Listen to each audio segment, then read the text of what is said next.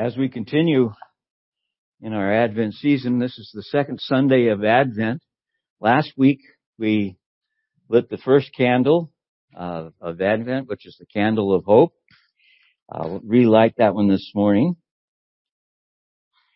And then the second candle for this Sunday is the candle of peace.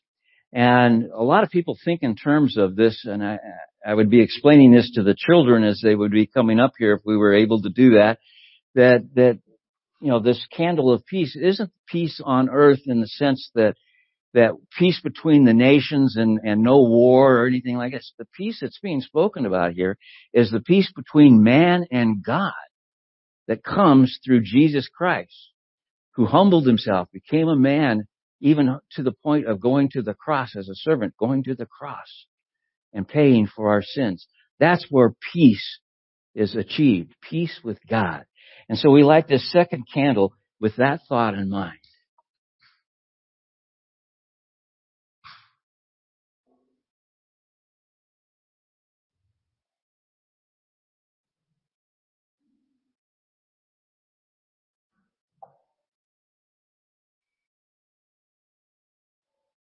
As we begin this morning in our message, I was just thinking in terms of where we get the Christmas story from in the Gospels, and it's Matthew and Luke. They both tell of the events surrounding the birth of Jesus. Matthew starts with a family tree of 42 generations. And that is, I don't know about you, but if I go back to Genesis and some of the Old Testament books that deal with generation after generation, so-and-so was the father of so-and-so, and you look at that and frequently those are spots that are skipped over. And even this gets lengthy and is skipped over, and I'm not even going to read all of it this morning. But there are some key verses that we will be looking at. But on a side thought was what we're looking at is Jesus' family tree. And so, you look at this and say, why was the family tree, the genealogy, the family tree so important to Jewish people of Israel? And if the kids, again, were here this morning, I would be asking them very specifically, what is a family tree? And what we realize is that it's the picture of the history of our family. For instance, if you were looking at me, you would say, my children would look at, it would be the foundation of the family tree. Now my grandchildren. And then it would be my children, then it would be me and my wife, and then it would be our parents, and then our grandparents and our great-grandparents, and so on. And basically, we've got two different family trees, in a sense. We have the one from the dad and one from the mom. And Matthew tells Joseph's family tree. Luke gives us Mary's family tree. And so, as we go through this, we'll be looking today at Matthew chapter 1, verses 1 through 17, as Joseph's family tree. And you'll see why it's important to designate the two. Now, in Israel, the family tree was extremely important, and it was something that was taught through the family. The children could go on and on and on about who the generations, because they learned it from a very early age to the point where it was rote. They knew who their parents were, their great-parents, grandparents, great-great-grandparents, great-great-grandparents, aunts, uncles, cousins. All of this was so important to them. And the reason for it was, as a Jew, it identified them as the ones who would be partaking of the blessings of Abraham. They were the chosen people of God. Their tribal heritage, or their, whether they were of the tribe of Judah or the tribe of Levi or the tribe of Benjamin, so on, they would reveal what their heritage was. And that would have to do with the blessings, their birthrights, land rights, all sorts of things would be tied to their family trees. And so the Jewish nation, the Jewish people, kept detailed family records. And so they could go back and trace their family heritage, as we see here, clear back to the time of Abraham and even further. And so it is important to them. And for us today, as we look at it, maybe it's not as important to us. I think about it and say, do you know, in your family tree, maybe do you have somebody famous in your family tree? And I recall for me, when I realized that John Augustus Sutter, Captain John Sutter, was my great uncle. Okay, his brother Jacob Sutter was my great grandfather, and so I thought it was pretty important, related to Captain John Sutter. And you can imagine, I told all my friends and people when it comes up in school, yeah, he was my great 5 greats uncle. And it was not until I got older that I realized what a scoundrel he was.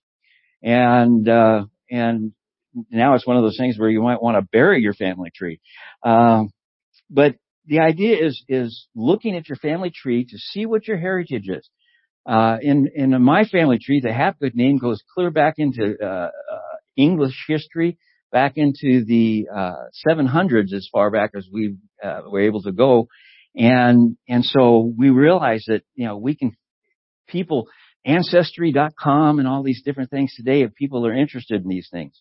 But for the Hebrew people, it was critical. It wasn't just something to know. It depended on whether they could even identify themselves as Israelites. And especially the tribe of Levi, because you couldn't be in the priesthood unless you could identify yourself through your family tree, through your lineage, that you were in the tribe of Levi. And so this was extremely important to them. Now, looking at Matthew chapter 1 through 17, look at verse 1. It says, the book of genealogy of Jesus Christ, the son of David, the son of Abraham. Now, I'm going to stop there for a second and just say, within that introduction to what Matthew is going to record here for us, he says, the genealogy of Jesus Christ, the son of David, the son of Abraham. He goes on to verse 2. Abraham was the father of Isaac, and Isaac the father of Jacob, and Jacob the father of Judah and his brothers, and Judah the father of Perez and Zerah by Tamar, and Perez the father of Hezron. And he just goes on through all of the different aspects of this. And then in verse 15, he records, and Eliud was the father of Eleazar, and Eleazar the father of Mathan, and Mathan the father of Jacob, and Jacob the father of Joseph, the husband of Mary, of whom Jesus was born, who is called Christ. What we have here is Matthew making a specific idea of Jesus as the Christ. And this lineage takes him back to Abraham. He is an Israelite. But he also had to be of the tribe of out of the lineage of David to become the king. And we'll go into more detail on that in just a minute. So this is, in a sense, showing that Jesus had a specific course that had to be followed that would lead to him. God was orchestrating all the way along the line of putting everything together just right so that there would be this, what's sometimes called the crimson thread, tracing all the way back through the Old Testament, so that we could look at and see that Jesus was all the way through. And he had to meet certain requirements, if you will, to be identified as the Christ. So if he couldn't meet some of these criteria, he couldn't possibly be the Christ. And during the time of Jesus and prior to the time of Jesus, there were many false Christs. People claiming to be the Christ, the one to lead the nation of Israel. And so Jesus, this heritage, this lineage is extremely important. This is also, as you recognize this, that it's showing that Jesus fulfills specifically a number of requirements. And I'm not going to get into that this morning as much as to say there's a set of books called Evidence That Demands a Verdict by Josh McDowell. And he gets into some of the statistics of what it is that would the odds of one person being able to meet around 300 specific prophecies and out of the Old Testament. It's astronomical. We would look at it, even getting it down to just 8, where he's born in Bethlehem, and this type of thing is like 1 to 10 to the 17th power, just fulfilling 8 key prophecies. And so we realize God put it in such a way, and this is what Matthew is trying to put forward here through this genealogy, that God has been in control of this picture all the way along the line to bring it about so that we would know the Christ, the Son of God. In Matthew 1, he mentions Jesus. That was his name. Now, if we were to go a little further into Matthew chapter 1, starting with the 18th verse, going through verse 25, we find out that the angel speaks to Joseph about taking Mary as his wife, and quoting a verse out of Isaiah chapter 7, "Behold, the virgin shall conceive and bear a son, and they shall call his name Emmanuel," which means God is with us. And so Joseph, he says, is told to name him Jesus. And the reason for that name is Jesus, or also can be translated Joshua, means that Yeshua, Jesus, or Yahweh saves. Yeshua, Yahweh saves. That was Jesus' given name. So right here in verse 1, we get the announcement. God is bringing one who saves into the picture. Then he mentions him as Jesus Christ. Now, Christ is a title. It means, it's an identity that means that he is the Messiah, the anointed one to come, the one that they are looking to deliver them. And by the time that Jesus comes and is born, they're thinking that this Messiah would be coming to deliver them from the oppression of the Roman Empire, and to reestablish the kingdom of David, literally right then, right there in Jerusalem, and the nation of Israel. But as I said when we lit the candle, the peace that Jesus was bringing, the anointed one was bringing, was a peace between man and God before the kingdom of God, in a process of establishing the kingdom of God. So we're looking at the Messiah, the anointed one. And this got the definite attention of the Israelite people, the Jewish people, because they were waiting for this Messiah. So when Matthew writes this, and they were to read this, they would say, "Oh, hey, he's claiming that he is Yahweh saves in his name, Jesus. He is claiming him to be the Messiah, the anointed one of God." That's a big announcement all by itself. But then he adds to it, the Son of David. Jesus was from the royal lineage of David. Another messianic title, the Son of David. Jesus had to be in this category, in this lineage. In 2 Samuel,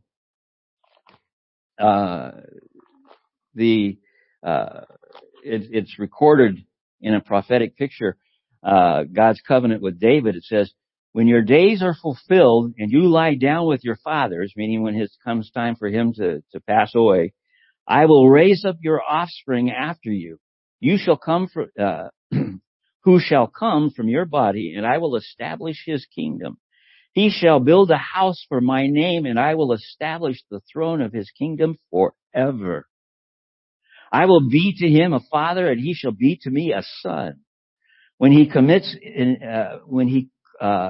iniquity, I will discipline him with the rod of men, with the stripes of the sons of men. But my steadfast love will not depart from him, as I took it from Saul, whom I put away from before you. And your house and your kingdom shall be made sure forever before me. Your throne shall be established forever. in accordance with all these words and in accordance with all this vision. Nathan spoke to David. And that prophecy has a dual picture of some of the descendants after David, but then ultimately Christ, the sinless one, the Son of God, and known as the Son of David. Isaiah chapter 9 also speaks of this. In verse 6, Isaiah chapter 9, it says, For to us a child is born, to us a son is given, and the government shall be upon his shoulder, and the name shall be called Wonderful Counselor, Mighty God, Everlasting Father, Prince of Peace. Of the increase of his government and of peace there will be no end, on the throne of David and over his kingdom, to establish it and to uphold it with justice and with righteousness from this time forth and forevermore. The zeal of the Lord of hosts will do this. And when Isaiah stamps something with that idea, the zeal of the Lord, or the jealousy for his people, the Lord of hosts will do this, it was an absolute positive declaration. So he's saying, again, here's this one, this child who is born in verse 14 of chapter 7. He says, Behold, the virgin shall conceive. And so Isaiah ties all of this together in this picture.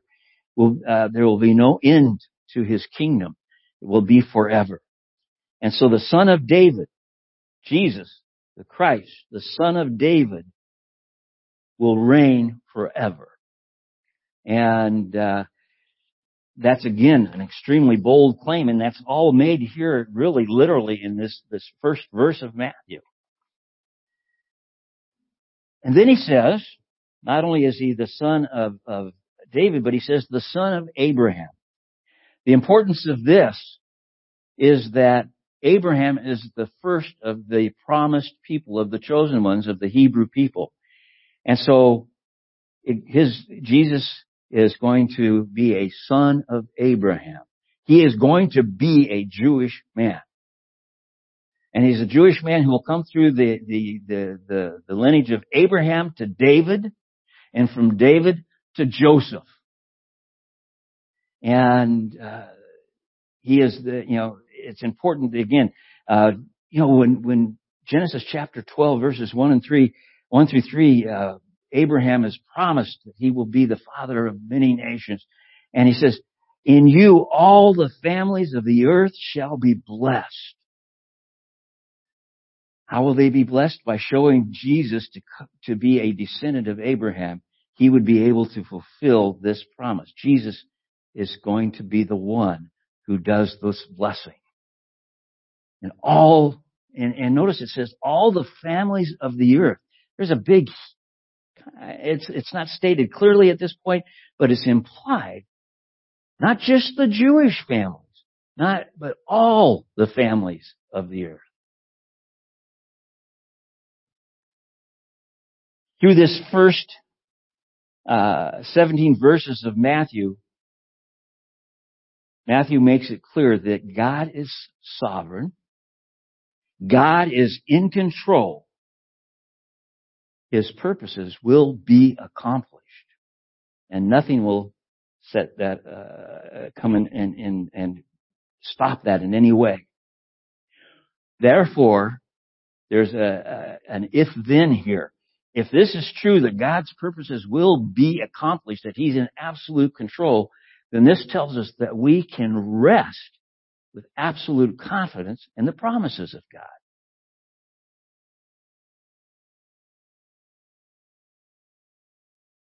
This ties to when we get further into the gospel messages, and then if you get into reading the letters by Paul and stuff, where it tells us if we confess Jesus as the Christ, the Son of God, and we believe in our heart that God raised Him from the dead, we will be saved. That is a promise from God, and we can rest with confidence in it.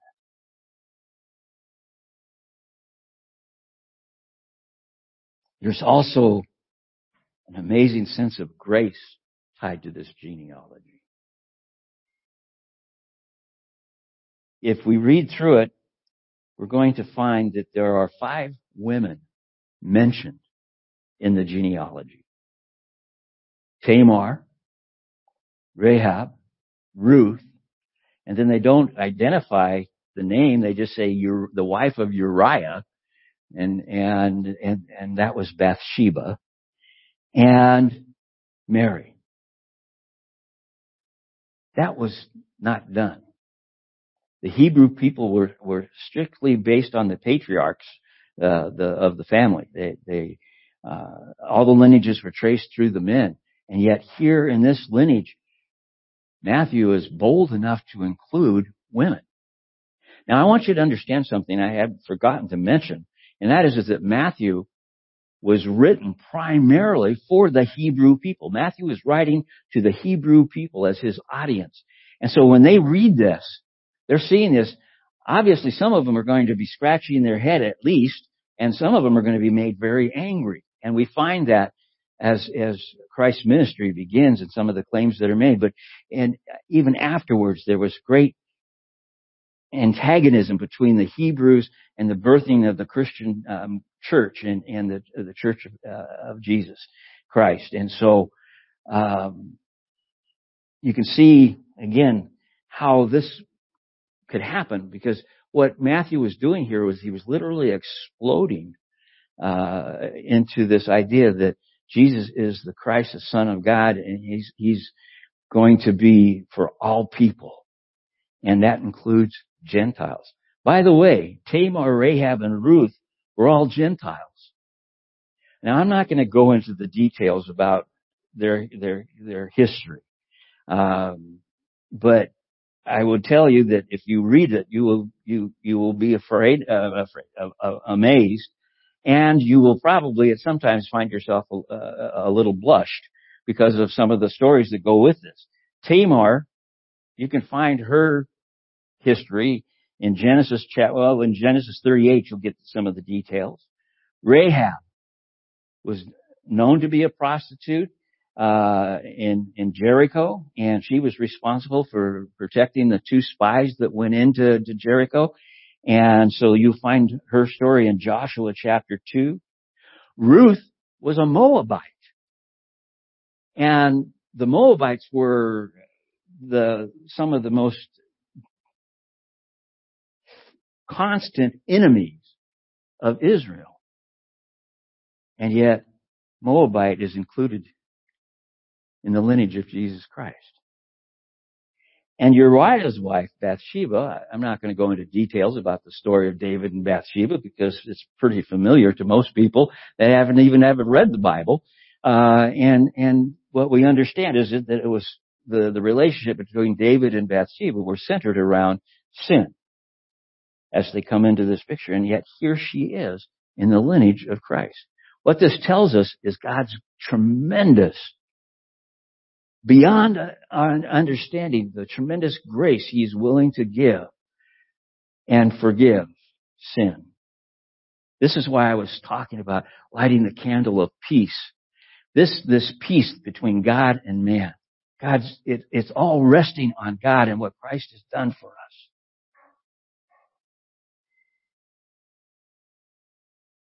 It reminds me of a scripture that is in Galatians, book of Galatians, chapter 3. And let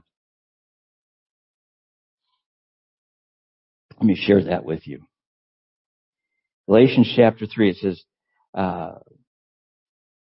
but now that faith has come, we are no longer under a guardian. It's referring to the law of the Old Testament. For in Christ Jesus, you are all sons of God through faith. For as many of you as were baptized into Christ have put on Christ.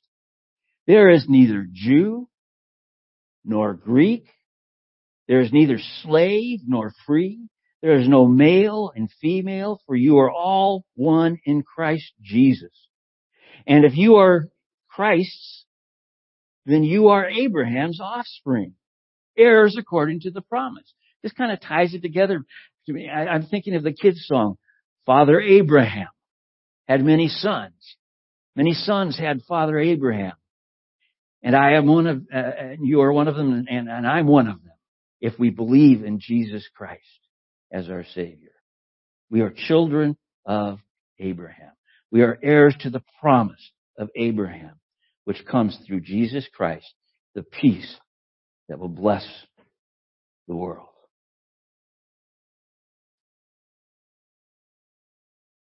When Paul writes in Philippians chapter 2 that Jesus humbled himself, we look at the reality that Jesus came into the world, he became flesh, but even his lineage has a sense of humility to it. It doesn't amount to something that someone would point at and look at and say, boy, I'm proud of that part of my lineage or that part.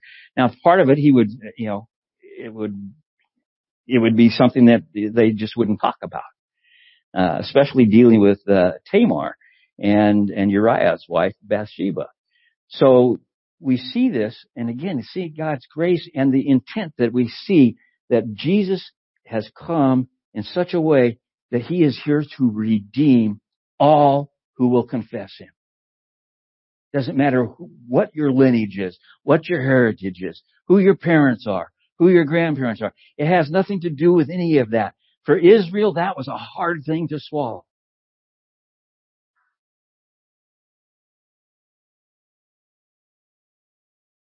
Jesus came, according to Philippians chapter 2, he came in the form of a servant. He humbled himself in obedience, becoming a servant even to the point of the cross.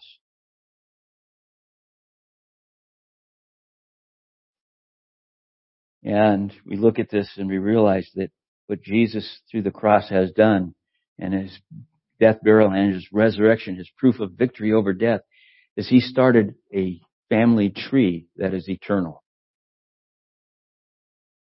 And if you have confessed with your mouth and believe in your heart that Jesus is the Christ, the Son of God, and you stand with that statement that you are saved, you are a part of the family tree of Jesus Christ. We are children of Abraham. We are part of the kingdom that David was established in David's name that will last forever. The kingdom of God. What a powerful thing to think of this time of the year with everything so chaotic that is going on, with the virus and different aspects of things going on in politics. We can turn around and say, but what really counts is I'm in the family tree of Jesus Christ.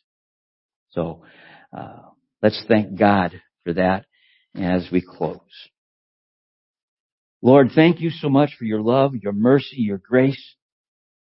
We ask, Lord, that you would be with us this time of the season, that we honor your name and special time to recall it. And we ask that you would, as we go through all of the times that we're going through and some of the very difficult times, that we ask, Lord, that you would be with us as only you can.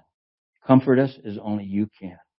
And Lord, cause us to rest in the promise that Jesus is the Christ, the Son of God, our Savior.